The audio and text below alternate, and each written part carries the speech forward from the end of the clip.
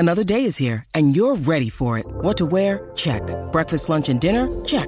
Planning for what's next and how to save for it? That's where Bank of America can help. For your financial to-dos, Bank of America has experts ready to help get you closer to your goals. Get started at one of our local financial centers or 24/7 in our mobile banking app.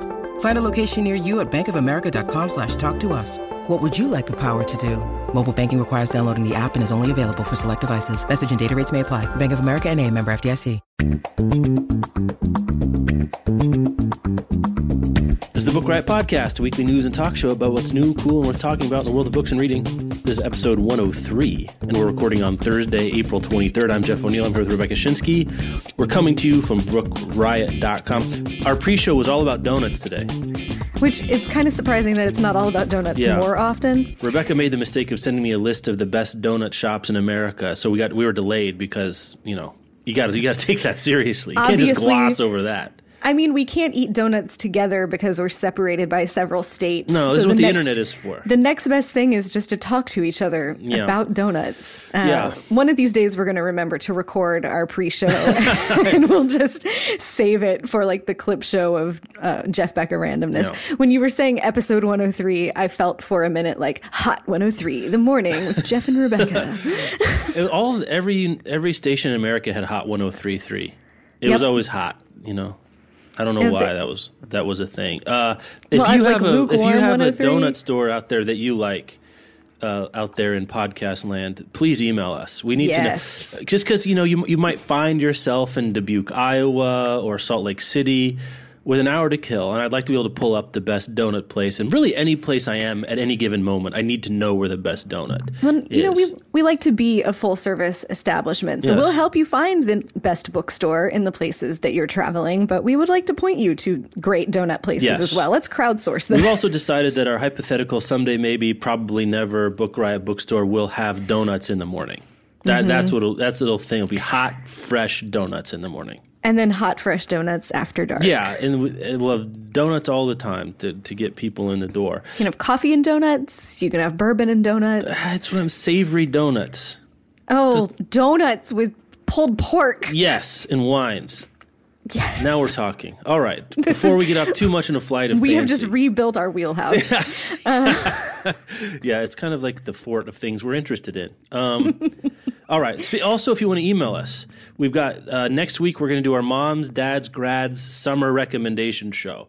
This is our summer version of our holiday recommendation show, but we're sort of rolling all of these things that happen around early May to June. So if you've got if you like a recommendation for a matriarchal unit for Mother's Day, or a patriarchal unit for Father's Day, or someone's graduating at any level, or a summer recommendation for you or someone else, or you want a book basically if you want a book recommendation for you or someone else, send us an email, whatever. But, this is why we're doing it now. It's a time where people are giving a lot of gifts to a bunch of different kinds of people in their lives, and we enjoy doing the show. You can email us at podcast@bookriot.com, or if you'd like to leave a comment in the show notes to this episode, go to BookRiot. I keep doing that. BookRiot.com/podcast. You'll find the show notes to this and all previous shows, but leave a comment on episode 103 or 102, those we've been asking on those. If you're shopping for someone who also happens to listen to this show, or that you're afraid they might somehow come across it, just let us know, and then we won't say your name or give any identifying details about that person. Your GPS coordinates, your social security numbers, all that stuff we'll keep out of the show for sure. We should dig up the links to the last couple ones too, because these are the kinds of book recommendations that are kind of perennially applicable. My dad's into XYZ, and presumably someone else's dad is into the same X's, Y's, and Z's. I think we may have to, at the top of the show, we might have to give some blanket recommendations so we just don't keep coming back to Tiny Beautiful Things and Gilead and, like those are sort of our standing recommendations. Go buy your mom When Women Were Birds. Yeah. Maybe they should be emergency, I have 30 minutes till I'm going to see my mom and I'm in a bookstore. Swiss Army. I buy? Yeah, Swiss Army. Swiss Army recommendations for mom. All right, let's do our first sponsor. Audible is back. Audible is the #1 retailer of audiobooks, with audiobooks in virtually every genre that you could reasonably think of as a real legit genre, from nonfiction, fiction. You know what genres are. I don't have to explain it to you. There are over 180,000. They just keep upping the titles. When we first started doing Audible spots, it was like about 100,000, then it was 120, 100. This is how adding more numbers work, I guess. I'm now just counting. So over 180,000 titles now to choose from. Unlike a streaming or rental service with Audible, you own your book. So if you unsubscribe or you stop buying, you can still access your files. Free apps for iPhone, Android, Windows Phone. Download and listen on your Fire, your Kindle Fire, your Windows Phone, or over 500 MP3 players. You can also listen on your computer. I don't know if we've said that before, but yeah, I've done that before. You have, yeah. Like especially if you have something that's like Bluetooth to a stereo or plugged into a stereo, that's a nice way of getting it in there if you don't want to plug your phone in necessarily right there. Immersion reading on the Kindle Fire lets you listen and read at the same time. So we've talked about this a few times. Like if you want to listen and read. Couple of things. If you're working on vocabulary, maybe a foreign language or something like that. Also, the reader's dilemma of knowing a word but not knowing how to say it. That's something that might be able to helpful there. Though I have to admit, I've heard a lot of words mispronounced in audiobooks. Yes, this is true. That you got to be careful about that. But it's better than nothing. So go to audiblepodcast.com/bookriot for a free 30-day trial. That will give you a free audiobook of your choice. And 30 days to try out the service. Lets it know that you came from us to go to audiblepodcast.com/bookriot. They can keep doing the sponsorships. So audible.com, best place to try audiobooks. Let's see. I'm listening right now. I just moved over to the Think Like a Freak. The second in the Freakonomics guys. I listened to that last year. Oh, you did? Yeah. And because they have a new book coming out, too, called When to Rob a Bank. So I'm trying to get caught up because that's a good title. What are you going to say? That's a great title. And I like what they're doing there very much. You said this one is kind of a – do you listen to the podcast you did for a while? I have off and on. When I'm a selective fair weather podcast listener for that one when the topic is something that I'm into. This one, my understanding is that it's like fleshed out versions of some of the podcast episodes, but I don't listen to it, so it's all new to me. Yeah, that's what I've heard too. Some of the chapters are expanded versions of the topics, but then they also explode the how to apply these ways of thinking to your own life. It's kind of a structural thing. Like here's some habits of mind which might be interesting for you, which is kind of what is catnip for me at this moment. What are you listening to? I am listening to As You Wish by Cary Elwes. Hey. It's his memoir and inside look at the making of The Princess Bride and also everything that's happened around The Princess Brides in the decades since the movie came out. It is such a delight. And he narrates it himself, so you get that lovely Cary Elwes accent. It's a real pleasure to listen to. But there's just so much warmth and genuine emotion that he has for what a surprise it was that movie became the thing that it is. And that it continues to be this beloved thing now through a couple generations of American movie watchers. He talks about, in the very early parts of it, he talks about how Mandy Patinkin can't go a day without someone on the street stopping him and asking him to do I Am Inigo Montoya, you killed my father, prepare to die, and how he does it every time. And maybe that's why he's growing that beard now, so not as many people recognize him. And how these actors, many of them have gone on to do many other things in their careers, but they'll always be the most known for The Princess Bride, and how that's totally fine with them because what a wonderful thing it was. So it's great. It's making me just want to watch The Princess Bride over and over and over and over. In hindsight, it's a super random cast. Like Wallace Shawn and Andre the Giant and Fred Savage and Peter Falk. It's so weird. Yeah. Anyway. Yeah, and he talks about, kind of trying to assess why the movie worked and why it continues to work. It's not really grounded in any particular time in pop culture. You can see the video game that Fred Savage is playing in the frame story, and you can see the posters on his bedroom wall, but the actual story itself is a period piece, and they wear old costumes. It's not they're not decked out in 80s fashion from the year that the movie was made, and so it just continues to feel timeless and wonderful. Yeah, there's no special effects really, so it doesn't date it very much. I mean, it's just so bonkers quotable. He talks about all of the famous lines. There's like a section also early on where he just starts rattling off like the famous quotable lines from the movie, and they're all things that like I know I say in regular conversation, but I hadn't realized how many of them there are. It's so wonderful. If you have any affection in your heart for The Princess Bride, I highly, highly recommend As You Wish. Mandy Patinkin, also a notable, illustrious alumni of our alma mater, the University of Kansas. Oh, I didn't know that. Yeah, it was there at the same time with my parents, actually. Anyway, that's cool. Odd facts from Jeff's life. Welcome to the show. I was going to ask, maybe your mom was at his wedding too. No, I know, right? Have we told that story on the show? I don't know. I don't think we have. So Rebecca and I, we didn't know each other when Rebecca got married, but after the fact, my mom is a pastor. It came to find out that my mother performed Rebecca's marriage ceremony. What a weird day that was. That was a weird day. That was one of those candid camera Truman Show kind of things. It was. Like, what is this that's going on here? Oh, it was during our first Kickstarter. I remember. Is that what it was? How did it come out? We were doing a Kickstarter for the first Start Here book. Right. And I was Summer obsessing. 2012, yeah. Yeah, I was obsessing over who had backed it, as one does when one is afraid that one's Kickstarter is not going to succeed. Right. And I saw your mom's name, and I was like, I know that name. And then I sat for a second, and I was like, wait, maybe I just think I know that name because, O'Neill and Jeff, and wait. So how many radical left-wing Lady O'Neills can there be that perform ceremonies in Kansas City? At that point, I got married in early 2008, which was before I even had a blog. Mm-hmm. And this was mid 2012 when this was happening. And so I had to Google the name to make sure and pull up the things from my wedding. And I was like, no. So I remember emailing you and being like, is this your mom's name? Yeah, that was a weird email. I was like, yeah, are you trying to get into my password? You need my mom's name? You said yes, and so I sent you back one of my wedding pictures with your mom. I was like, yeah, there she is, right there. My mom, Mandy Patinkin in the background behind her. Turns out. Marriage. Love, true love. Okay, speaking of audiobooks, which we were talking about 900 minutes ago, let's get on to the news. I guess this will be, in addition to being the biggest book of the year, probably the biggest audiobook of the year, Go Set a Watchman. Yeah, this is pretty sweet news.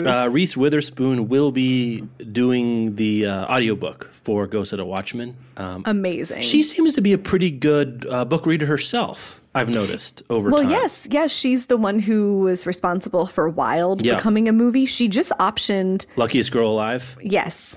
And weren't there rumors? Was she involved in the Gone Girl adaptation, or there was talk about it early on?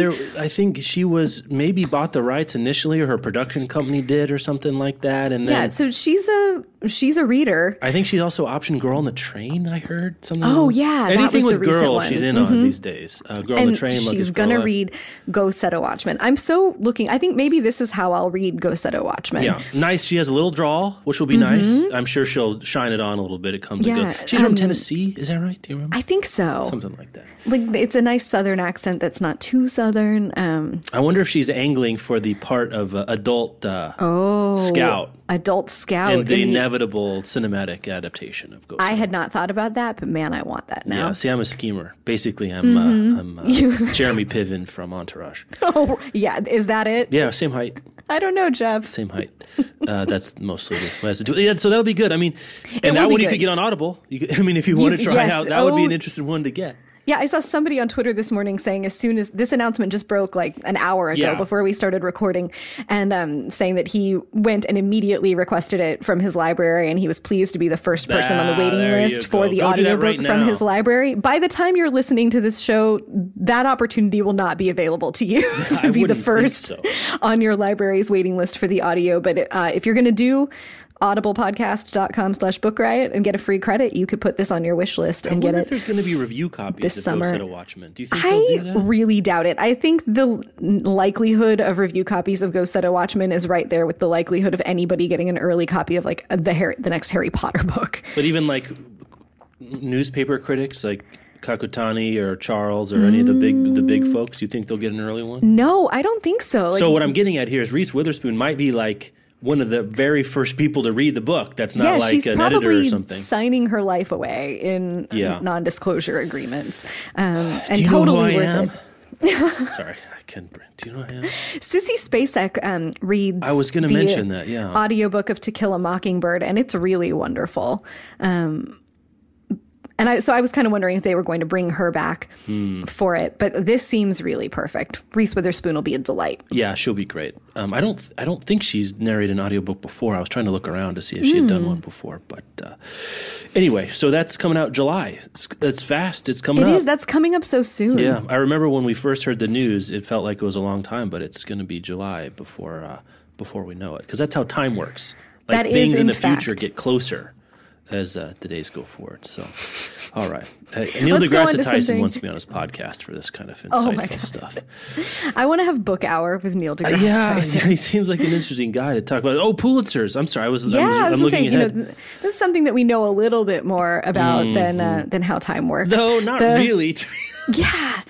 Okay, so it was 2 years ago that there was no Pulitzer for fiction, and because they just couldn't agree on it. This year, well, first we should just read the names. So the Pulitzer Prizes were given out this week. All the Light We Cannot See by Anthony Doerr won for fiction. That also won the Goodreads Reader's Choice Award this year. It sold 1 million copies. Like it's the book of the year. Like it really is. Between Riverside and Crazy by Stephen Adly Gurgis, I'm not sure. I think Gurgis, but who knows? Won for drama.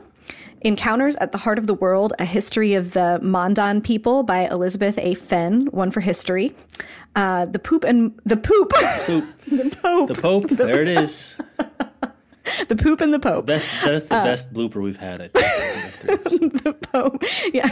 I try so hard not to curse on this show that our bloopers stay relatively... This is about as benign as it gets. The Pope and Mussolini, The Secret History of Pius the 11th. Yeah, I was going to Roman numeral math too early. And The Rise of Fascism in Europe by David I. Kurtzer, won for biography or autobiography. Digest by Gregory Pardlow won the Poetry Award. The Sixth Extinction, An Unnatural History by Elizabeth Kolbert won for general fiction. And Anthracite Fields by Julia Wolfe won for music. Cool. I'm going to read that Sixth Extinction book. That one I'm going to read. What is that one about? I keep seeing it everywhere. It's about like how humanity has changed the globe, basically. Like all the ways that the ecosystem of the world has been altered by folks. Count me in on that. Yeah, that sounds great. It's interesting. I'm in. Anyway. So a couple interesting things happened. Yeah. With this. Well, wait, a couple. What's the most interesting? Oh, yeah. Well, okay. So the fiction one is really interesting. The way the Pulitzer works is that there's a fiction jury, and the jury usually the jury's a bunch of people, and they come up with the 3 titles that they give to the board. And they're like book people. Like they change every year. They're critics, authors. Wait, sorry. The jury is 3 people, and the board is bigger. Yes, the jury select. Okay, go. Sorry, you got it. Yeah, right. So the jury of 3 people selects usually the short list of 3 novels that they give to the board, and the board reads those 3 novels for consideration and chooses one of the 3 to be the winner. Which is how it happens in all the categories, apparently. Yeah, like the board is the Pulitzer board, which is people from all kinds of. They're not book people necessarily. So the small group of book people selects a few, give it to the wider pool of the board itself. Okay. I want to read like a total inside baseball history of how this got worked out this way and why, like what the thinking is that this is the way that these awards are laid out. But this year, so a couple years ago when there was no award, it was that the 3-person jury had given the board the 3 books, and the board didn't like any of the 3 books, and they just didn't select a prize winner. Yeah. This year, apparently, the 3-person jury did select 3 books. They selected Let Me Be Frank with You by Richard Ford, The Moor's Account by Layla Lalami, and Lovely Dark Deep by Joyce Carol Oates. The board didn't like any of those 3. Send us another. And rather than an unpulitzer, they asked for a 4th book for consideration. So the Pulitzer board then gave them All the Light We Cannot See. Super weird. And they selected that one. It feels weird to me that we know this. Yes. Like, I'm glad that it's transparent, but it's weird that we know this. And if you're Anthony Doerr, do you love knowing that, like, you won, but not because you were originally in consideration. I don't know. Like, first of all, I mean, there's a lot of weird parts. First, the original finalist pool is a weird pool, right? Yeah, like, it is. It's like Oates and Lalami and Ford. And none of those, I'm sure that those are great books, but none of those are books that, like, if you asked me at the end of 2014, what are the 3 novels that you think are going to be finalists for the Pulitzer, I would have said Station 11. Maybe All the Light You Cannot. Maybe All the Light You Cannot See. A lot of people love that book. Maybe Redeployment by Phil Clay, which won the National Book Award. Yeah, you've got Marilyn Robinson. I mean, you got a lot of choices here. So I want to know how they ended up with these 3. Yeah, I'm not questioning that those are the 3. I'm just surprised. I mean, who knows? Like, I don't get bent out of shape about that Well, and stuff. the year that in 2012, when there was no winner, it was a good list. It was Dennis Johnson, Karen Russell, and David Foster Wallace. I'm looking at it right now. Right. Yeah. Which those books people were talking like those. That was like a very familiar looking list. This is right. So the original 3 is kind of a surprising, weird selection. And then All the Light We Cannot See felt very like, okay, you couldn't agree on a book. We'll give you the book that everyone liked. Right. And I mean, I wonder if the board was like, whatever they give us, that's going to get the award. Or are they still like, if they don't like that one, are we going to ask for another one? Like, how long are we going to do this? Was there a secret plan? Like, we'll ask for up to 6. And if we don't like any of the 6, then we'll just decide that nothing was worth the Pulitzer that year. So strange. It's so weird. Mm-hmm. This is so strange to me. Like, really, a group of 3 people are the ones that are responsible for the Pulitzer Prize. Like, they select the finalists, and then the board chooses from those 3, but they can typically only choose from what's made available to them as finalists. Well, and historically, the Pulitzer has been the most, I don't know, mainstream of the literary prizes. Like, you look at the last few years, All the Light We Cannot See, you can't get much more mainstream than that. The Goldfinch, the most mainstream literary fiction book probably of the last decade. A Visit from the Goon Squad. Tinkers was a surprise, 2010. Olive Kitteridge, Brief Wondrous Life, The Road, March, Gilead, The Known World, Middlesex. Like, these are all books, that we think are good, but also like people who are more casually interested in contemporary fiction also would like. Now, I'm not saying there's a slam or good or bad. That's just the nature of the Pulitzer is a pretty good way if you were running a book club once a month. Yeah. And most of the people in your book club only that one book they read for your book club was the one book that they read in a month. Mm-hmm. You could do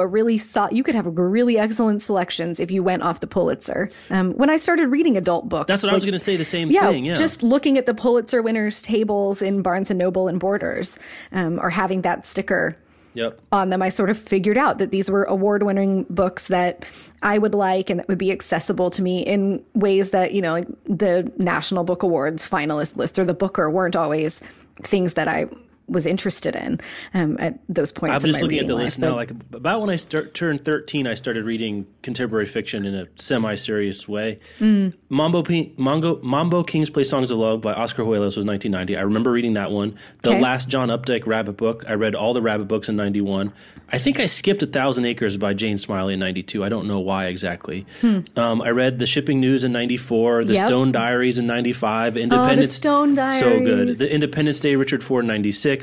Martin Dressler by Stephen Milhauser, 97. I mean, like, I read all the Hours in 99. Like, and I love those books. Those are great. They're great books, but they're kind of a piece. Like, I don't even know how to describe it. Like, I guess what I'm trying to say is they're not. You wouldn't call them edgy on the whole. Some of them are edgier than others. Yeah, you don't usually get like experimental literary fiction in the Pulitzer. Right. Like, you're going to get good stuff that's well crafted and interesting and beautiful and thoughtful, but it's definitely of a certain kind. And I would be very happy myself to read just that sort of piece the rest of my life. So I'm not trying to slam it, but I can see how if the jury was like, they didn't want those books, all right, fine, let's give them a Pulitzer book. And that's All the Light We Cannot See. It definitely sort of fits the typical Pulitzer book. Is there anything else to say about this? the Pulitzers?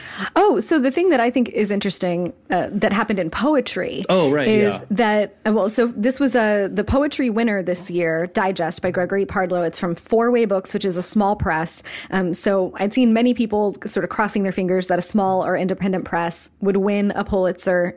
It's a huge thing for sales, or huge-ish for sales each year. And maybe in the next couple of weeks, we'll start to get some of those reports about like how many additional copies of All the Light We Cannot See were sold because it won. But this is undoubtedly a great thing for any writer, and especially a poet, especially from a small press. I haven't read Digest. By all accounts, it's really wonderful. I was surprised, though, and it looked like most of literary Twitter was surprised, that Citizen by Claudia Rankine wasn't even a finalist, which in terms of beautiful poetry, but also timeliness and cultural significance. It's hard for me to, like, granted, That's I did not read. Pulitzer does. I mean, I know. I mean, I didn't read a million poetry collections last year. I was going to say that's the other thing that a lot of people have read Citizen. And it's right. I haven't read it, though I do want to. It was like sold out. Like it was sold out for 50,000 copies, time. Which for poetry is a huge seller. I ordered my copy from my local indie, and it took forever for them to get the reprint. Graywolf, from right? Graywolf Press did it. It was a National Book Award finalist as well, but the poetry collection is about the present and increasing racial tension in the United States, and it ties into police brutality and into the young Black men that have been killed recently. And there's been a lot of discussion about possible updated editions with new names, because unfortunately there are many new names to be added. I know that what the Pulitzer does is not, look at what's timely and culturally significant, but it's not just timely and culturally significant. It's also a really incredible book. And it was just surprising to me that it didn't make the finals, and people were wondering, like, oh, well, she's from Jamaica. Her editor confirmed to one of our writers on Twitter that she was eligible. That Claudia Rankine was born in Jamaica, but is a U.S. citizen, so she was eligible, and the book was submitted for consideration. Not to take away at all from the validity of the other books that were nominated, but I'm surprised to see that it wasn't. I guess disappointed is not the surprised, maybe not so much disappointed, not to see a book that is important as a work of art itself, but also for where it stands in the cultural moment. I guess, I don't know nearly enough about contemporary poetry, let alone what was published last year, to have any opinion. I saw a lot of people talking about it. That's as far as I know. It seems like an interesting project. On the other hand, if I'm a poet, I almost wonder if, like, you think strategically, right? Like, Citizen's a thing, right? Like, people are buying it already. So you give exposure to something else. So you give it to someone else, maybe they'll sell a few extra thousand. I don't know. I don't know if people think like that. That's probably cynical on my part. But these, it's 3 out of all the poetry published last year.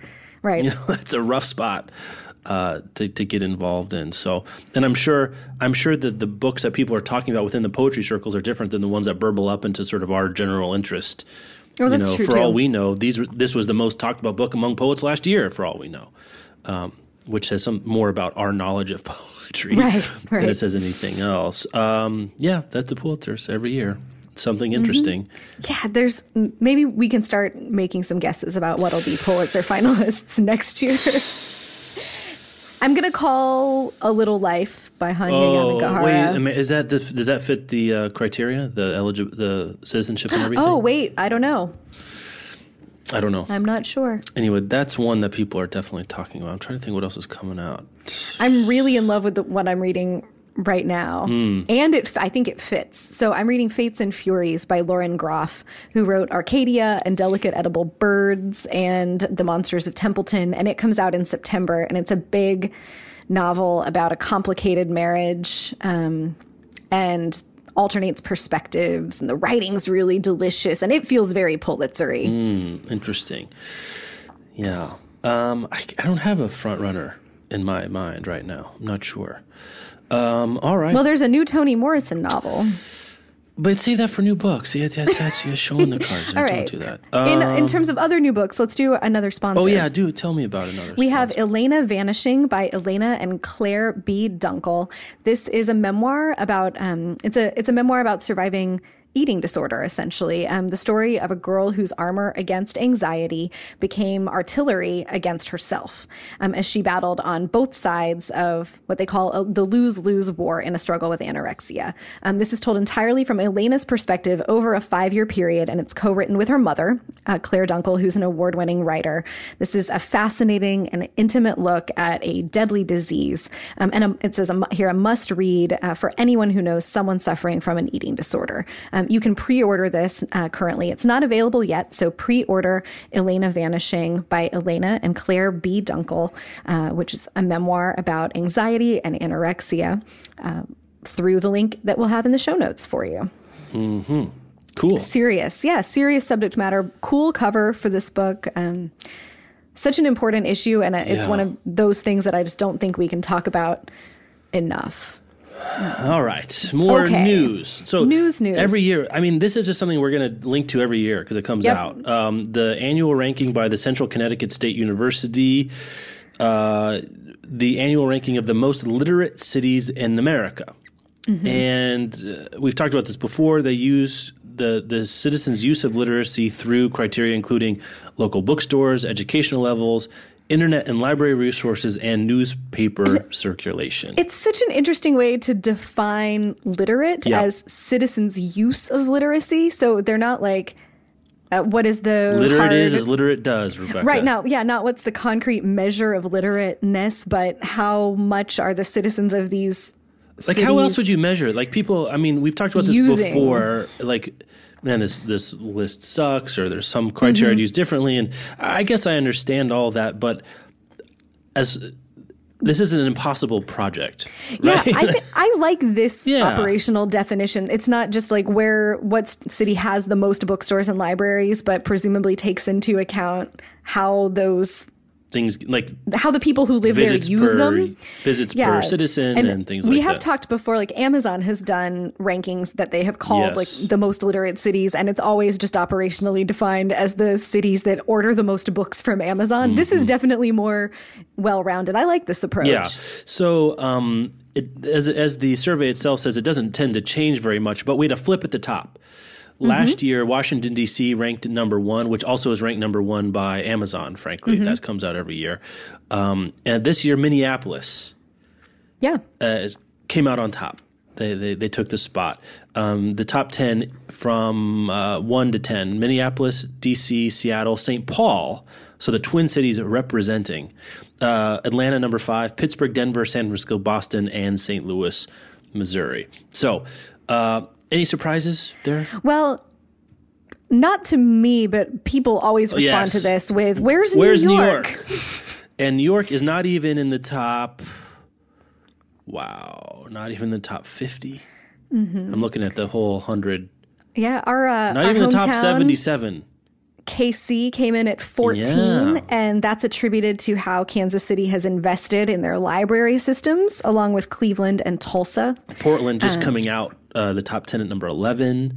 The only southern, I guess D.C. we consider a southern city. A lot of people do. Yeah, Virginia Beach is 19. Atlanta, number 5. Hails from. New York is 20. Oh, there it is. Okay, 20. That's right. We got Austin at 22. That's interesting. I can tell you why New York doesn't crack the top 5 in a nutshell, and that's there's just too many people.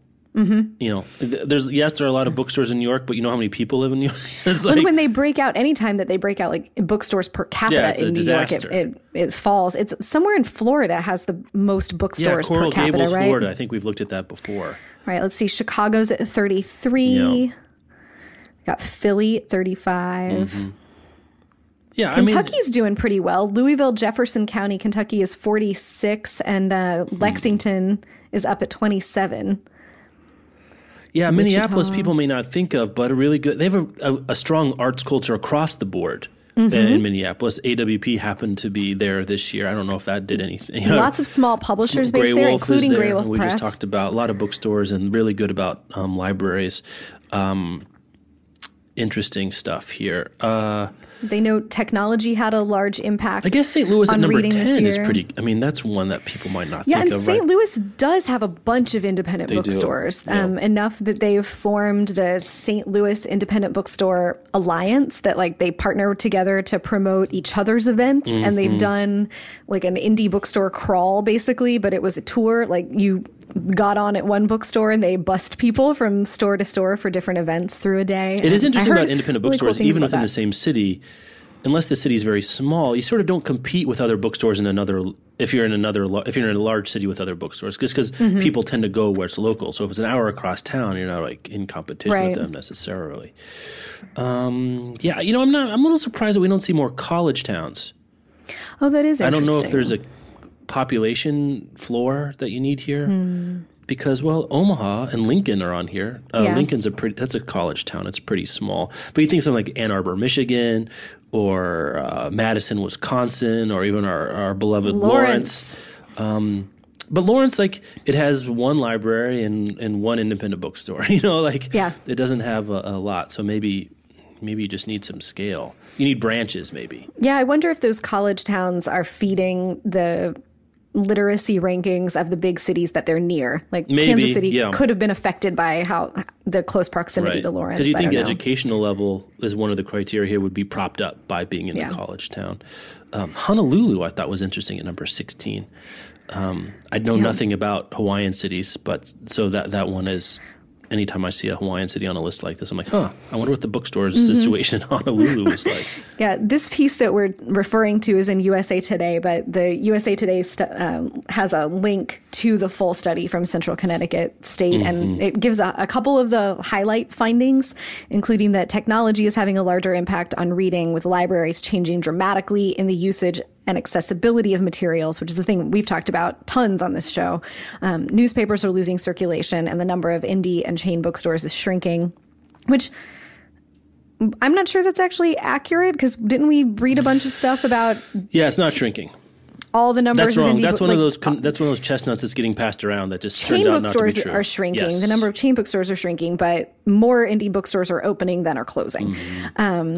And let's see, there's a loose reference here also to Americans becoming more and more educated, but less and less literate, at least by this definition, which not a sweeping statement that I'm a fan of, but also I'm not looking at the full data. So, I mean, it is interesting that this list and the Amazon list both have they have sort of complementary blind spots, right? Because this is local bookstores, educational levels, library resources, access to internet. It has nothing to do with how many people are buying books online, right? It has nothing to do with how many people are buying ebooks from Amazon or iBooks or Google or anything else like that. Whereas Amazon is completely an online experience, right? So it's like maybe if you could somehow like smash these together, you'd get a more full picture. Right. And we've talked so much, as we've talked about how libraries are changing, about how what it means to be literate is changing, and how being able to use the internet and understand digital resources is part of literacy now. And it's unclear from this piece to me if Jack Miller at Central Connecticut State is considering that as part of the definition. Right. So maybe we're more like and more... newspaper circulation maybe is not the most relevant variable anymore. Right. Yeah, and not magazines, for example. Like I don't know. So that's super, it is what it is. As flawed and interesting as are most things. More studies? Yes. We've talked about something like this before, I think. Does it, or at least it's not unfamiliar to me, that the top 5% of this is UK study. Top 5 of authors earned 42% of all income received by professional writers in 2013, according to the Authors Licensing and Collecting Society. I think we've seen a study like this before, where it's it's not even a power law. It's not even an 80-20 power law. It's like it's more like the studies you hear about income inequality, like the top 1% do like 50% of the wealth of everybody else, and apparently writers are no different than that. Yeah, there's, sort of an interesting spin. I think the study we talked about before was also like what the average income for a professional writer was. And we've tied that into how most writers who write professionally are doing other things professionally. Very few people are like getting rich off of their book deals. And I saw even Emily St. John Mandel, who wrote Station 11.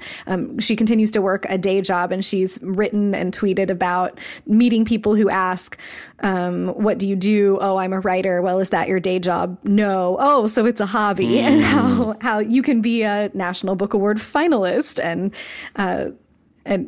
are working a day job, and people, so frequently I think misunderstand really what it is to be a working writer. So these numbers are always interesting. They're talking here about the paradox of how there are more people writing and publishing books than ever before, but it's harder than ever to make money from writing. Did you get into the methodology of this? I did not. I saw this link and I just didn't, I hadn't dug in yet.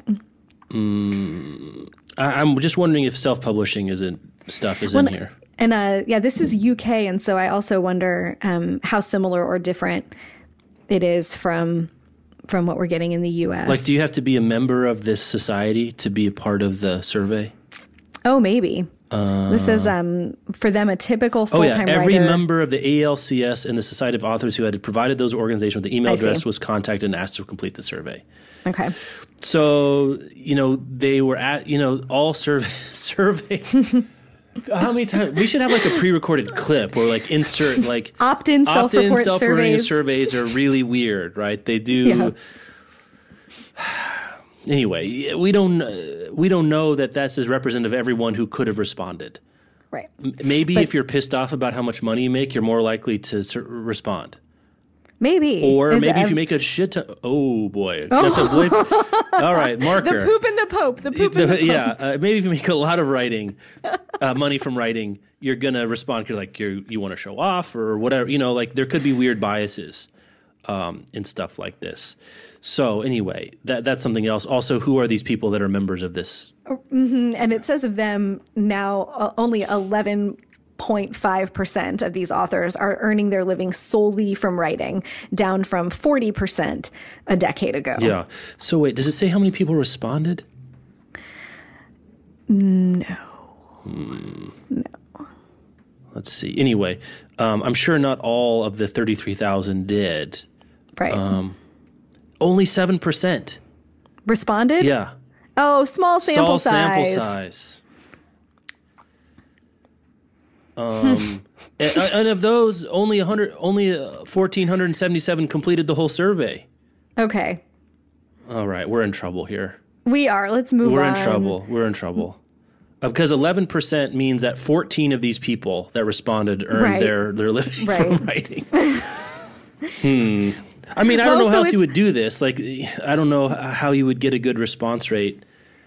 I don't know. Is that good or bad? I don't know. I don't know data about response rates and what's considered reasonable. The thing that I want someone to do is pull like IRS data. Right. Yes. Every person who, and that's like a job for an academic, is pull IRS data and look at people who classify themselves as writer and what their income was, and do like a giant aggregate thing that doesn't depend on anyone's weird biases or self-report. There was no attempt to verify any information. Yeah. Let's see. Yeah. Anyway, but whatever you might say, it is down from previous surveys of the same group, markedly over the last decade, down like 40%. This piece is a thing that I do appreciate about this piece is that it's notably devoid of any value judgment about these numbers or any hand-wringing. And if this had been a survey of U.S. writers' income, I am almost positive that we would have gotten clickbait headlines about even more impossible to be writers now. Writers are doomed. Sky is falling. And writers jumping onto that bandwagon where, I don't know. I mean, I'm enough of a capitalist that I don't think that you get to be a writer just because you want to be a writer, or that you get to be anything just because you want to be that thing. Well, one thing I was thinking one thing like, has this, this society's been around for a while. Is its membership keeping up with sort of current trends in what's popular in publishing? For example, YA, right? Right. Which is growing hugely in the last decade. Are YA writers a member of this society? Like, I don't know the answer to that. My sense is no. from what this looks like to me. But I don't know the answer to that. So there's a lot of caveats and things. Self-publishing, it doesn't seem to me that these are the sorts of people self-publishers would be lumped in with here at the same time. I don't know if that would make the data seem better or worse depending on your point of view, but these big sort of tectonic changes, that's mixing my metaphors here, that are going on in publishing, how representative are they in the membership of this particular group? My sense is not very, or at least there's big holes in the demographics of the people responding there. Okay. Hey, speaking of self-publishing. Yeah, look at that. It's like sometimes the agenda does it for us. In Florida this week, speaking of Florida. In Fort Myers, Florida, last month, the first bookstore dedicated to just featuring self-published authors was opened. It's called Gulf Coast Bookstore. And it says they only sell books by indie authors. I still have nomenclature problems with that, so self-published. Right. Lots of interesting stuff here. Gulf Coast operates very differently from a traditional bookstore. Self-published authors rent shelf space for 3 months for $60 plus a $15 setup fee. So you pay $75 to get your book onto the shelf in Gulf Coast Bookstore. And presumably more than one copy. Right. Which is apparently close to what they might spend to exhibit a single title at a day-long book fair. Okay. Gulf Coast handles stocking and restocking, and the authors, it says, receive 100% of every sale rather than 40% from a bookstore that sells their books on consignment. So if this is the thing that you don't know much about, independent bookstores, order their new titles from Random House, like straight through Random House or through Ingram from one of the big book and Taylor, distributors.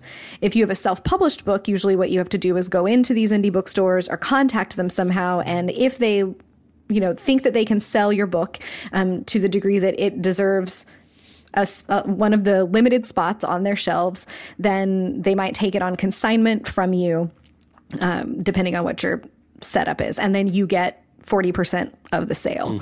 So you're not paying for shelf space typically. Like if I go down to the Fountain in Richmond, there will be some self-published books on the shelves. It's usually local related titles, stuff about Richmond or related to Richmond in some way, because that's what they can sell here, that they can give shelf space to that's not a bigger, broadly visible title. And so the piece in Publishers Weekly that interviews these guys kind of is like, well, the great thing is that there's no curation. Anybody can pay to have their books on the shelves of this self-published focused bookstore. I think this is a terrible idea. All the way around, like readers, what's the reader's incentive to go into a bookstore that's stocked with books you've most likely never heard of? Authors paying for shelf space are most likely not going to get that investment back. Like you pay $75 for your shelf space for 3 months. So if you have a $15 paperback, even if you get 100% of every sale, you've got to sell 6 books in those 3 months. Yeah. To get it. And I was talking to our friend Josh Christie, who is he runs an independent bookstore in Portland, Maine, and has self-published a book and is now an author who's been published by a traditional press as well. So Josh brought a lot of perspective, but he pointed out this math is kind of funky because unless the people are paying cash, there's no way the authors can receive 100% of every sale. There's a 3 to 5% credit card charge, unless somehow this business is absorbing that fee. Yeah, I guess. And there's a weird note in here about like, if we had to have staff, things would be different. So like, it's unclear how they're paying the people who work there, or if the people who work there are paid by some other business that these people also know. But I don't think this is actually a service to self-published writers. It looks to be one, but I don't think it actually is. I certainly don't think it's a service to readers. Like they're not really solving a reader's problem here. Also, the self-published authors have to be local. Yeah. Which is weird. They cap the number of titles in any particular genre. Like this could work for, Josh was telling me at Sherman's in Portland that on any given year, some of the store's best-selling books will be self-published books that are about local topics. Yeah, so that part seems interesting, I guess. Yeah, so if you've written like a history of Fort Myers, Florida, or the guide to the best donuts in the area. Oh, I'm listening. Yeah, or something like that. Then you've got a hook for a local interest, but if you have that hook for a local interest, you probably don't need to pay for shelf space in a store.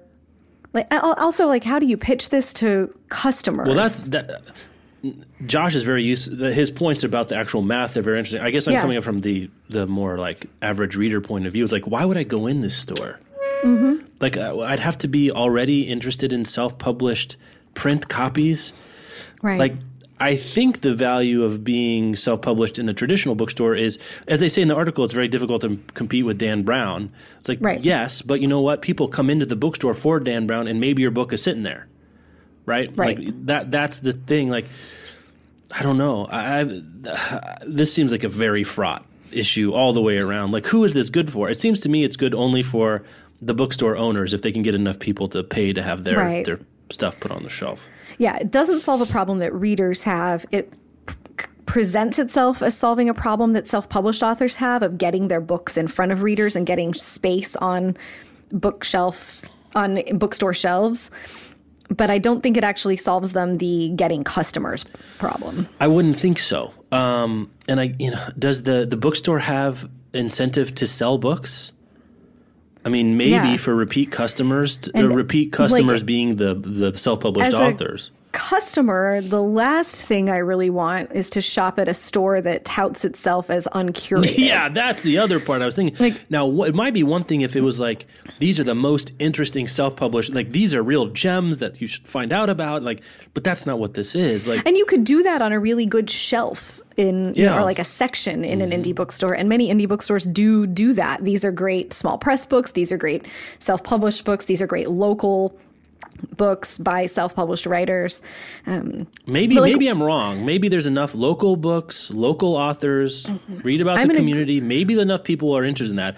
Boy, I'd be shocked, though. I'd be very surprised. I'm interested, listeners, if this is a thing, like if your city had this bookstore, would you go? And if you would, why or why not? You can let us know on Twitter or shoot us an email, podcast at bookriot.com. Like, I'm going to go to the Fountain this afternoon for our BYOB book drive event, and I'm going to do what I usually do there, which is, hey, what are you guys into lately that you're hand selling a lot of? And then I'm going to buy whatever they recommend because it's a great bookstore with good curation. And the do books, they have a self-pub shelf, or they do any of that? They don't Richmond break stuff? They don't break it out as self-pubbed, but there's a big shelf of local interest, and a huge percentage of those local interest titles are always by self-published writers, because it is difficult to get a small subject matter book published by a large mainstream publisher. And so like locally relatable things are one of the success areas for self-publishing. It makes a lot of sense to me. I think even before self-publishing thing was a thing we talked about, they used to call it vanity publishing. That still happened, I think, for local books a lot. Like people would publish I remember the Raven, the independent bookstore in my hometown of Lawrence, they have a really good Kansas, Lawrence section. Like that's part of what they do. And my memory is a lot of the books in there were either local university presses or what was called vanity press there, where you paid someone else to print it and then you would sell it, which I always thought that was an unfortunate term. But, you know, that makes a lot of sense because the market is small. So a traditional publisher, is it really worth it to them to do? Richmond being the capital of the Confederacy and being the state capital, we have lots of, very rich history, and there's a lot to research and a lot to write about. And so we do have a lot of local authors who self-publish books about those topics, and those do well on the local interest shelf of the Fountain, and the store is situated in a part of town that gets a lot of foot traffic from people who are in town for conventions. And so visitors who want to learn something about Richmond can stop in there, and that works out very well. Sherman's in Portland, which Josh manages, is in a city that gets a ton of summer tourism. as well. And, some of that too, like his first book was Maine Beer. And, they got local people who drink beer and want to know about it. They've got visitors from out of town who want to go visit the breweries. And so like Josh's book was one of Sherman's best-selling books last year. One of the self-published books that was one of their best-selling books. I think it does work. Self-publishing works really well for local interest, and that meets a need. But man, like come to this bookstore that's not curated. Just as a reader, I want that curation. I want those booksellers who are like, these are the things that we've read and that we love, and we have this limited shelf space, and this book gets a spot because it's good. Yeah, the curation is the people who want to pony up the money to get their book on the shelf. Yeah. And there are only 10, you can only do 10 copies. That's the other thing. And you've got to sell all of them. All of them, like to make any money. Yeah. Tying back to that thing about the average income of writers. Right. It's all I don't like this. This is a thumbs down. I don't think that's something that I'm interested in at all. All right, something I am interested in though. Goodreads, in its sort of slow creep of being more integrated with Amazon and Amazon products and services and subsidiaries, this week announced integrating audiobook samples into the Goodreads app. So you can go in of those same 180,000 Audible titles that you get on Audible, though you can get samples of them in Goodreads in the book listing pages themselves. So you're going to get a pop-up window in a web browser, or I think if you're in the app, it shoots you over to the Audible app. I'm not exactly sure. Of course, not all titles on Goodreads because there's a billion jillion. I think that's the number they print as the number of books listed on Goodreads. But when it is available, you can find a listen below button right there. Just another – audiobooks are eating the world. I mean, audiobooks are hot. I love that audiobooks hot thing, that people can walk around with all these audiobooks on their phones and in their pockets. Amanda and I talked a bunch about excerpts last week, but man, I'm just not a fan of a sample of a thing. Maybe I'm unusual. Like publishers seem to think, and like, Audible and Amazon and Goodreads seem to think readers want excerpts of stuff to help them make their decisions. Yeah, I tend to agree with you. With audio, I think is a little different because if you don't like the narrator's voice. Oh, that's true. Like some of it, I wonder if you're even listening for content, but you're more listening for the aesthetic. Like, is this a voice I like? Does the production value seem good? Is the speed, right. I think there might be some secondary factors in excess of the words being said, if that makes any sense. Yeah, I am more likely to sample audio than just text. That's true. I mean, it also makes sense for Amazon because they want more people being pushed over to Audible. And there's probably a lot of people that haven't tried one. If it make it easier to try an audiobook for the first time, that might make sense. And part two of the slow creep is that Goodreads is integrating sponsored book placements into Goodreads your news feed. Yeah. They are promising it'll be transparent, that those will always be marked sponsored, and that it will be relevant to what you read, and that they hope it'll be a consistent part of the design. But as you scroll through your Goodreads, algorithm based, whatever, with the recommendations for you, you're going to start seeing sponsored books. Probably, it'd probably feel a lot like the sponsored posts you see in Facebook, right? That's picking up some data about you and shooting it into algorithm and it spits out girl on the train or whatever it is. Amazon has such a huge data set, and Goodreads also has an enormous data set. Hopefully these will be pretty good. Yeah. Goodreads recommendations tend to be pretty good if it's all related to that. And I know, but these are sponsored, right? That's the curation part. Like the clean algorithm maybe spits out good recommendations, but who knows about someone has to pay for it to get into the algorithm to even be suggested to you. Yeah, maybe they can code it in a way that will make it useful. Like give this sponsored book to people who like X, Y, Z. Hopefully that will be... Well, but you and I know how this works. The advertiser will say, give it to people who like X, Y, Z, not actually legitimately the people who like this book that we're trying to promote, rated correlation with a high review of these other books. That's not... I wouldn't imagine that's how it's going to work. But we'll see.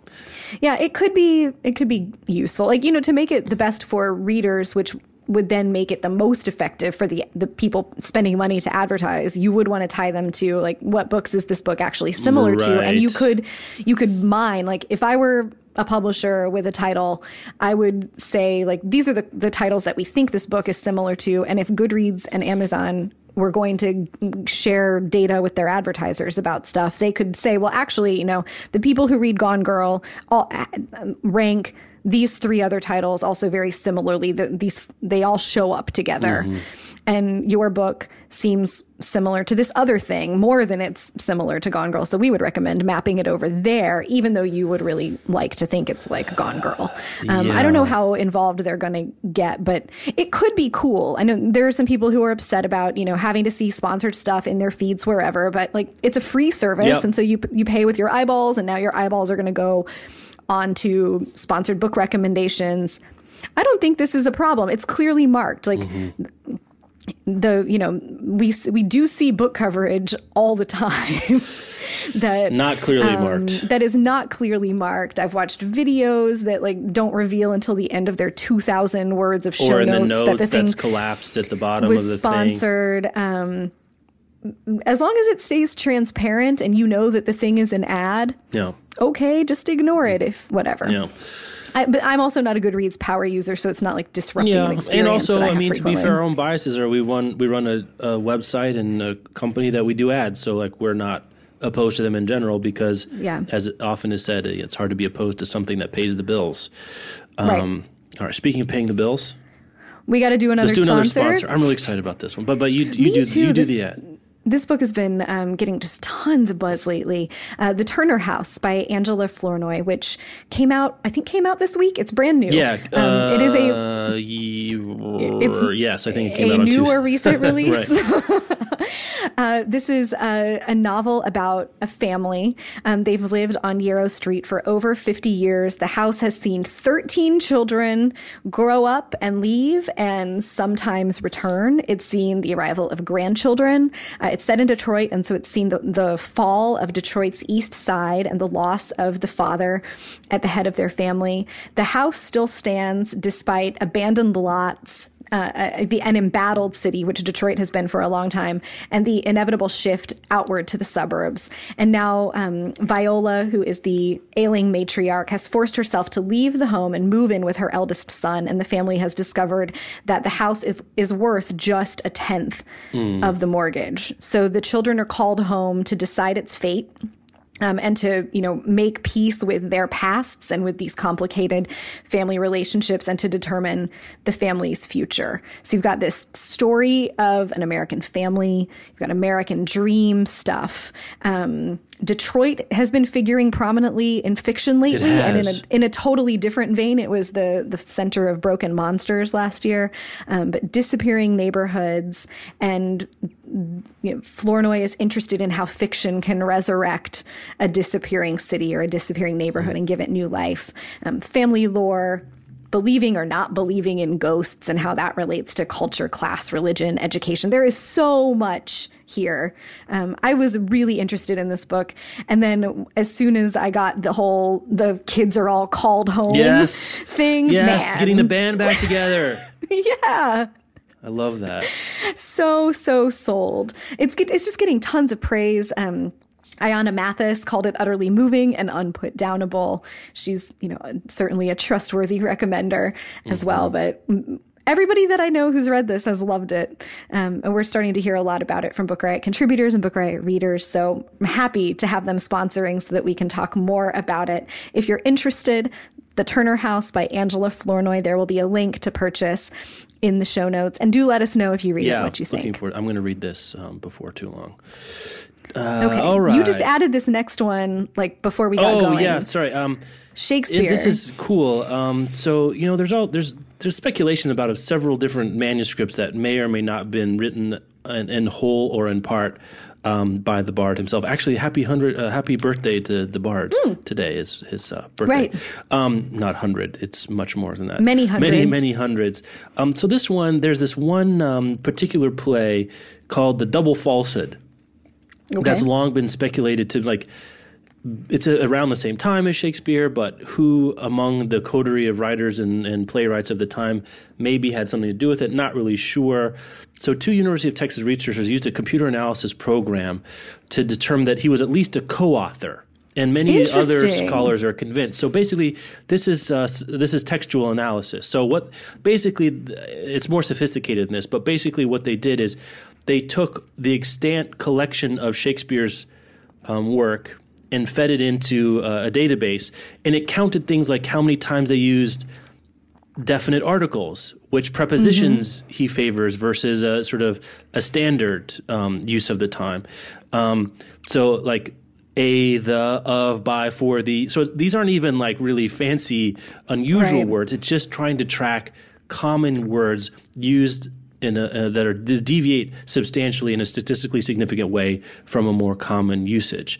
So also other works by Fletcher and Theobald and I think Christopher Marlowe were also fed in. So anyone who's sort of a candidate around this time, these little function words, even will and be. So they say like, so basically that represents sort of a textual fingerprint that, if science. I know, it's so interesting, right? It's so great. And so there's actually this book that came out in 2011, The Secret Life of Pronouns, What Our Words Say About Us. It's also sort of describing how this can be used to determine other things. A couple of interesting things, like President Obama uses I less than any other recent president. And Lady Gaga's tweets show her to be a bit wild and also thoughtful and somewhat prone to depression. So Double Falsehood, most have never heard of it. The play apparently was drawn from Cardenio based on an early episode in Don Quixote. I know that one well. It's actually really good. It's like it kind of has a Shakespeare thing to it. Mistaken identity. You're switching genders. You're falling in love. Everything else like that. So anyway, the determination was that it was at least partially authored by Shakespeare. So these are statisticians. Like they're never going to say, yes, 100%. There's no way. Right. These are people that are just trying to reject their null hypothesis. Yeah. The first three acts were probably written at least primarily by Shakespeare, and the end of the play is a little more muddy. It could be Fletcher, it could be Theobald. So the play itself wasn't published until 1727. So, that's several, I think Shakespeare died in 1609. So 120 years after, and this is not the time where textual fidelity was at its strongest. So it could be a couple things cobbled together. Maybe someone rewrote it, used pieces. Maybe one of these other authors got a hold of it and finished it out themselves anyway. But the findings suggest that there's substantial portions that are Shakespeare. So I think this is fascinating. I love this kind of stuff. I love this stuff too. This is to me, it's so much more interesting than a bunch of scholars like throwing their feelings at what they think happened based on what they've read, like actually using software that we have technology to do this. It's just so cool. And it makes me wonder what else we could do with it. Like maybe someone could program a really great Shakespeare Twitter bot that takes, all the stuff that Shakespeare, all of the words that Shakespeare wrote and the frequency with which he used those words and then makes up tweets in Shakespeare's voice. I just think that would be delightful. But it's so interesting. And it's something that would have been extremely difficult to do without computers, right? Like counting individual words and doing something quickly. And some of the skeptics, I guess Double Falsehood has been a point of contention for a long while in Shakespearean circles. And even the skeptics have long thought it's not Shakespeare. Said, this is pretty compelling stuff. And, we get to live, we don't know for sure.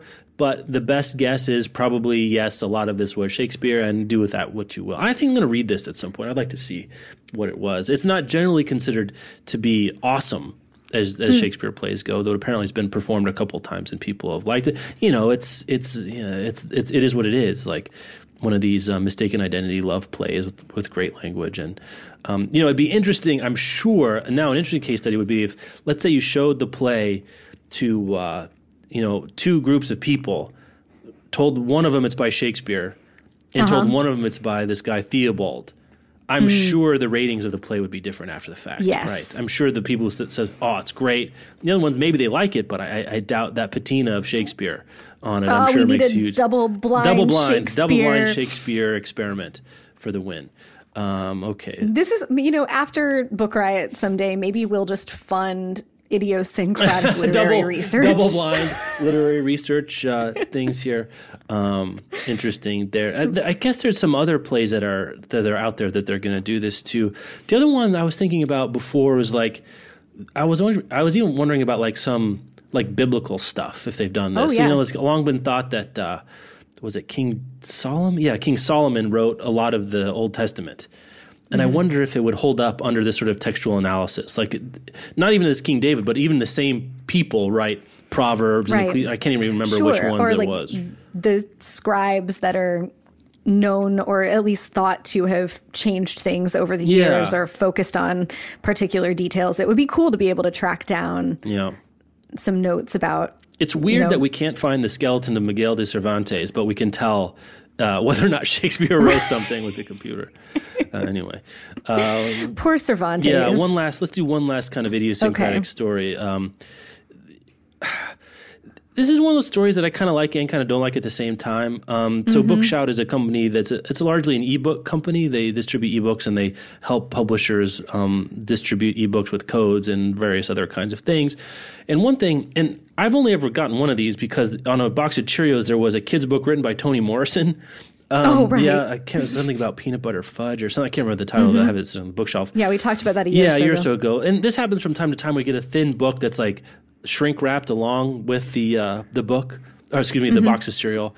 Well, Bookshout and Simon & Schuster are getting together to bundle ebooks with boxes of cereal, which on first blush to me makes a lot of sense, right? You don't have to shrink wrap the thing. You know, you put the code right on there. Delivery is super easy. Makes a lot of sense. Problem, of course, is that especially kids' books, you really need a good e-reader to have a good experience with them, right? Right. And not everyone can afford a good e-reader. You know, a lot of people don't have access to it, especially kids, right? Where this is a good box, buy the box cereal, give the book to the kid, fire and forget it. This other way, you got to have a parent either lend them an e-reader or some family member, or the parent's got to have an e-reader in the first place. Yeah, they also have to go to the extra stubble to go through Bookshout's proprietary e-reader app, which is something you and I love. We love. Proprietary apps are just my favorite. That's something we really advocate for and think really everyone should. I don't know, when does the irony break? Do people get that I don't mean any of this? Sometimes I come across as too dry. I've been told that before, but just as clear, we do not like them. We wish they would all burn in fires. They're the worst. You know, I don't know. Like, go ahead. What do you think about it? I would say this feels to me like Road to Hell paved with good intentions. Yeah. Of, hey, we'll put ebooks on kids' cereal boxes. Like, of all the things to give away in cereal, a book is by far the thing that will get our biggest stamp of approval. But if the book is really only accessible to people who have access to the technology on which to read it, and then they can't read it on whatever device or app they have, they've got to download your special Bookshout proprietary app and read in that. It's not really a service anymore. Now you're trying to capture customers, which of course is what anybody who's giving a free sample of anything is trying to do, but at least provide some actual value as you try to capture those customers. And like anyone who can, not everyone who can afford a box of Cheerios can afford the kind of phone that you put reading apps on, or can afford an iPad or a tablet with a Bookshout app on it, or has access to education that teaches them how to use those things. It's meh. It's interesting. I don't love this. I don't love that. The other thing that makes me mad about this, can you guess? I don't know. Tell me. We can bundle ebooks on our cereal, but I can't get it on my hardcover. Well, it offers access to one of 9 popular children's books. But we have the technology here. It's just sitting here on my Honey Nut. Right. Well, so this goes back. I was thinking about that and how, like, Barnes & Noble tested the bundling at the holidays, and Bookshout, we also saw, had partnered with some indie bookstores last year to offer bundling on a few select titles, and how we both always complain that it's like limited time and limited titles, and that isn't necessarily a good measure of the larger reading public's interest in having these things. And like Barnes & Noble presented the bundling at the holidays as a buy the paperback for your friend for Christmas. You're going to wrap it up. You want to give them a physical gift, but then use the bundle to get yourself the ebook of the same thing. So they were pitching, get the 2 copies of the book, but for 2 different people, rather than bundling like for one customer to have a physical and a digital copy. I don't know. Maybe like we're the only 2 people on Bundle Island. But I don't care. Doesn't mean I don't want it. It's true. Can I get one the thing that no donuts one are else delicious wants? here on Bundle Island. Generous reading all the time, cutting the Pulitzers a break, but anyway. Just give us our bundles, man. Yeah, I mean, I don't know. I guess maybe. I mean, a lot of people do have smartphones across across class boundaries. That's one thing I've seen recently. So maybe there's more penetration. Maybe more people have access to an e-reading solution than I think. Though kids' books on a phone are disastrous. Even digitally. Is someone at Bookshout and Simon & Schuster actually looking at how many of these boxes of Cheerios were sold and how many of the people who bought them actually downloaded the book? Like, they have UPC codes on these boxes, right? So they should be able to know 100,000 people got these boxes of Cheerios, and out of those 100,000, this many people used the code to get the book, and this was the most popular book. And I just hope, beyond hope, that someone is doing something with that data to help them determine whether this was a successful project, whether projects like this should be done in the future. But I just don't have enough faith in publishing to think they're actually doing it. To look and say, what's the actual download through of these things? Right. Or what's the metric? How are they going to decide if this was a successful project? And just way too many of the times that I've sat in rooms and asked, how will you know if this thing is a success? The answer has just been well, it depends. Yeah. Right. It's very hand wavy, shoulder We'll shruggy. know when we see it, just like pornography. Yeah. And I want publishing to, we have this data, and I want publishing to figure out how to use it so that our projects are effective and so that publishing progresses in the direction that it should be progressing, to be accessible and to keep up with the times. And I wonder how much they're paying General Mills for this. Oh. What's the dollar bill situation? Because it's not cheap to get stuff put on honey. Right, because maybe Mattel wanted to put a Barbie in these boxes, and you had to pay for putting your books in instead. I mean, all this kind of, when you get the Mattel Star paid Wars too, but Happy Meal thing, sure. it's all right. It's all paid. It's all paid. Yeah. So I'm sure it's not cheap. I mean, maybe they're thinking it was just a rich ad. Maybe they don't even care if you download it. You just want to see the names of the titles, and maybe the next time you're in the bookstore. Just exposure, man. All right, we got one more ad before we get to speaking of exposure. One more ad before we get to talk to new books. It is Random House Audiobooks. TryAudiobooks.com. They're back again. It's springtime. There's actually flowers in Brooklyn now. Nice. Yeah, I was thinking in August they wouldn't come again. Our daffodils have already come and gone. Yeah. So gardening is a hobby that a lot of people use this time of year. It's a time that you think about, and this is kind of one of the larger goals of TryAudiobooks.com, is get you to think about times in your life where you could listen to audiobooks that you hadn't really thought of before. And being outside and gardening is one of them. So they've got to go to tryaudiobooks.com/gardening. If you're into gardening, that's one thing you could do. But go to tryaudiobooks.com. They have a lot of different activities, like if you're doing a commute, you're doing a road trip, you're doing crafts, something else like that. They've got selections for you to pick out. I don't think I said this on the show. I think I said it on Twitter, but we're doing some home improvement projects around the domain here. And it's not as bad to regrout your shower if you've got an audiobook that you're cooking. It's not terrible. I mean, it's still terrible, but it's not terrible. That's not how you described grouting to me yesterday. It's terrible, but it's not terrible. It's less terrible. Yes, it's fun. It's at least I have the audiobook. It's kind of a salve to what it's a to tolerable what pain. Cleaning the house, that's one thing. That doing chores of different kinds, not doing dishes, things like that. I have kind of the audiobook comes on anytime I've got 5 or 10 minutes. I've always got my phone with me. Sometimes I don't even put my headphones on. I just put on speaker when I'm walking around and doing stuff when the kids aren't here, and I've got some time to myself to take care of things around the house. So go to tryaudiobooks.com/gardening, especially if you're into gardening, but you can go tryaudiobooks.com to various kinds of activities they want to do there.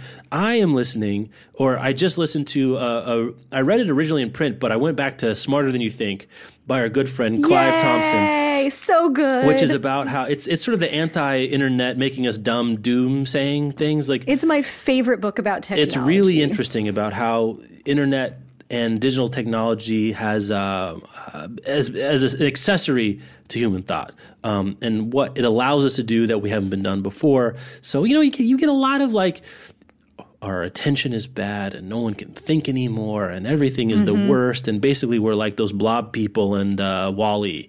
But this is thinking about like things that weren't possible for social projects, niche interests of a certain kind. Speaking of biases, you and I are biased for this because our jobs and things that we care about, we didn't have ways to talk about them in the ways we have now, which seems much more rich and interesting and remunerative. We should also say that as well. But that's one that... Right, our current jobs wouldn't exist without the kinds of things that Clive is writing about. Without, digital media distribution technology being cheap and easy to use. Like, we're not tech people, but we can make a podcast relatively simply at a reasonable price. Where just, I think even 5 years ago, distributing a 50 megabyte file to 10,000 people would cost basically more than my entire Oregon situation is worth. Like it just no amount of kidneys. I couldn't have any amount of kidneys and pay for it. My entire Oregon situation. Yeah, it's a show title. But Smarter Than You Think by Clive Thompson. It is a good audiobook and a good read and really interesting if you are thinking overtly or even covertly, I guess, about the internet and technology and how it's affecting what we do and think about and understand. Yeah. I have just started the audiobook of Missoula by Jon Krakauer, which came out this week, so it's also a good segue into our new books segment. But Krakauer, a renowned, maybe our most famous current long-form investigative journalist. Yeah. He takes probably. Yeah, he takes big questions, and this book is about Michael Lewis, maybe. Anyway, yeah. Oh man, Krakauer. Michael Lewis. It's Krakauer. Right. They're answering different questions. Yes. Anyway, Jon Krakauer. Missoula is about rape on college campus and rape culture in a larger sense. Between January of 2008 and May of 2012, there were more than 350 sexual assaults reported in Missoula, Montana, which has the University of Montana in town. And so Krakauer goes in through that lens of what was happening in this particular town at this particular time that resulted in this many sexual assaults that were reported. And if those are the numbers that are reported, how many more were unreported? And he looks at rape on campus, why women are so reluctant to report rape in terms of how the culture responds, how the police respond, what the incentives and disincentives are for doing so, and what we need to really be talking about as we attempt to create a culture that is safer for women in general and college campuses that are safer for women in specific. I've just started. I'm so afraid of this book because of the truth telling that is going to smack me in the face. And he interviews women about their experiences. There's a warning at the front that some of the book will be difficult to read or difficult to listen to. I think I'm going to buy a print copy also because I have this feeling that some of it is going to be really, really difficult to hear out loud. And I might just want to be able to step away. But a big, important book by a respected journalist who we can trust. Did Into the Wild, kinds of things. Into the Wild, Under the Banner of Heaven, Into Thin Air. He did what was the one about the 3 cups of tea thing? Oh, what was that 3 called? cups of deceit or something like that. Where that whole thing was a sham, essentially. Like the guy that was like a Kindle single kind of situation. But he's Krakauer is incredible, and all of the reviews that I've read of the book have been really strong. Right. But I've just started this on audio. It's a new Random House title. An important book, if not an enjoyable experience. Like getting your teeth cleaned. Important, but not enjoyable necessarily. Right. Yeah. One of those that I do think I'm going to end up feeling like is a title that everybody should read because of how important the subject matter is.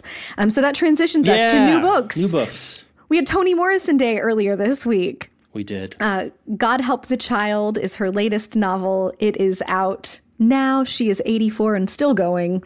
And going nowhere soon, she assures us. In that New York Times profile, she's like, I feel great. I'm still working. European reporters keep calling me to figure out if I'm going to die, and I'm not going anywhere soon. So that profile, by the way, is incredible. If you're interested in Toni Morrison, read that. She was on Terry Gross's show on NPR earlier this week, and that's a really fantastic interview to listen to. She talks author about publicity stuff that's actually worth linking to with Tomo. No doubt about that. She's such a good interview. Yeah, very interesting. So God Help the Child is her first novel set in contemporary times. Very interesting. I hadn't really thought about that. Yeah. And she talks about that in some of the interviews also, why she's resisted writing about contemporary culture and the ways that she is afraid she doesn't understand contemporary culture. It's about a woman named Bride who has very, very dark skin, about how her light-skinned mother not rejected, but mistreated her because of the color of her skin, and how that has affected her whole life. So the big picture, like top-down theme is about how childhood traumas affect our entire lives. But in the Toni Morrison vein, it's about race and class and color. And she's said in many interviews she wanted to separate race from color for this kind of nuanced conversation that she's having. I've seen many people who have read all of Morrison say this is not the place to start with her, that this book is best read with her backlist Home in is mind. the same way, I felt like. I think so. I feel like all of the newer ones that have been shorter, like we've talked about how there was sort of this expanding and now there's been a contracting of her fiction, that from Love on, I think you need to have read the backlist to really know what she's doing. She's one of those writers who her works speak to each other. In Paradise, there's a lot about the black people with really dark, the 8 Rock, I think they called them, the people with like really, really dark skin being shunned and ostracized, or separated out for some reason. So that's been a thoroughgoing concern for her as well. Because I remember reading that, because that came out in like 98, 99, and that's my favorite finding one. It really interesting too. So that's something she's been interested in for a while. Yeah, so I've been waiting. I've had a copy of God Help the Child for a little while, and I've been waiting for the rest of the world to be able to read it. I know you went and bought your copy this week, so I'm going to be reading that. It's short, so it's going to be a one-shot. We'll be reading it soon. But Toni Morrison Day, always something to celebrate. That's right. And one of my favorite memoirs and works of sort of literary history is out this week. Also, it's called Spinster, by Kate Bollock. In her mid-20s, she realizes she's probably not interested in doing the traditional meet a man, get married, have kids, figure out how to juggle your career within all of that situation. So she starts thinking about the choices that are available to her and what it might mean to choose to be single or to have relationships, but to choose not to be married or have kids. Her mother died when she was younger. And so without that adult female role model to go to, Bollock goes to 5 women writers in various points of history that she sort of uses to create her like imaginary tribe of elders. So she's got Edna St. Vincent Millay, Edith Wharton, Maeve Brennan, Charlotte Perkins Gilman, and one other one that I always forget when I talk about this book. And the text moves between thoughts about her own life, like the very memoir-y stuff, into the history and almost biography of these women writers. And then she places them in the cultural context of the times that they were constrained by and the constraints that they pushed against to change. And the whole big story is about the changing opportunities and options that have been available to women in terms of marriage and family and how work factors into that. And there's a little about being a writer, but it's mostly relatable regardless of, what your career of choice is. It's funny and thoughtful. And I just thought the mix of memoir and literary history and feminist history was really, really great. And so that's out this week too. And those are new books, and that's our show. That's our show. And next week is our Moms, Dads, Grads. So get us a request. We love to do it. Amanda's going to be on the show too. And we're going to, let's see, podcasts@bookride.com. That's where you can send requests or anything else about the show. Where your favorite donut place is, wherever you live. Maybe we'll have a database, like a sort of download database. Of, IMDb. Yes. IDDB, International Donut Database. And you can find show notes at bookride.com/podcast. You follow us on Twitter at bookride. I'm at the Jeff O'Neill, ONEAL. She's at Rebecca Shinsky, SCHINSKY. And we'll see you next week. Have a good one.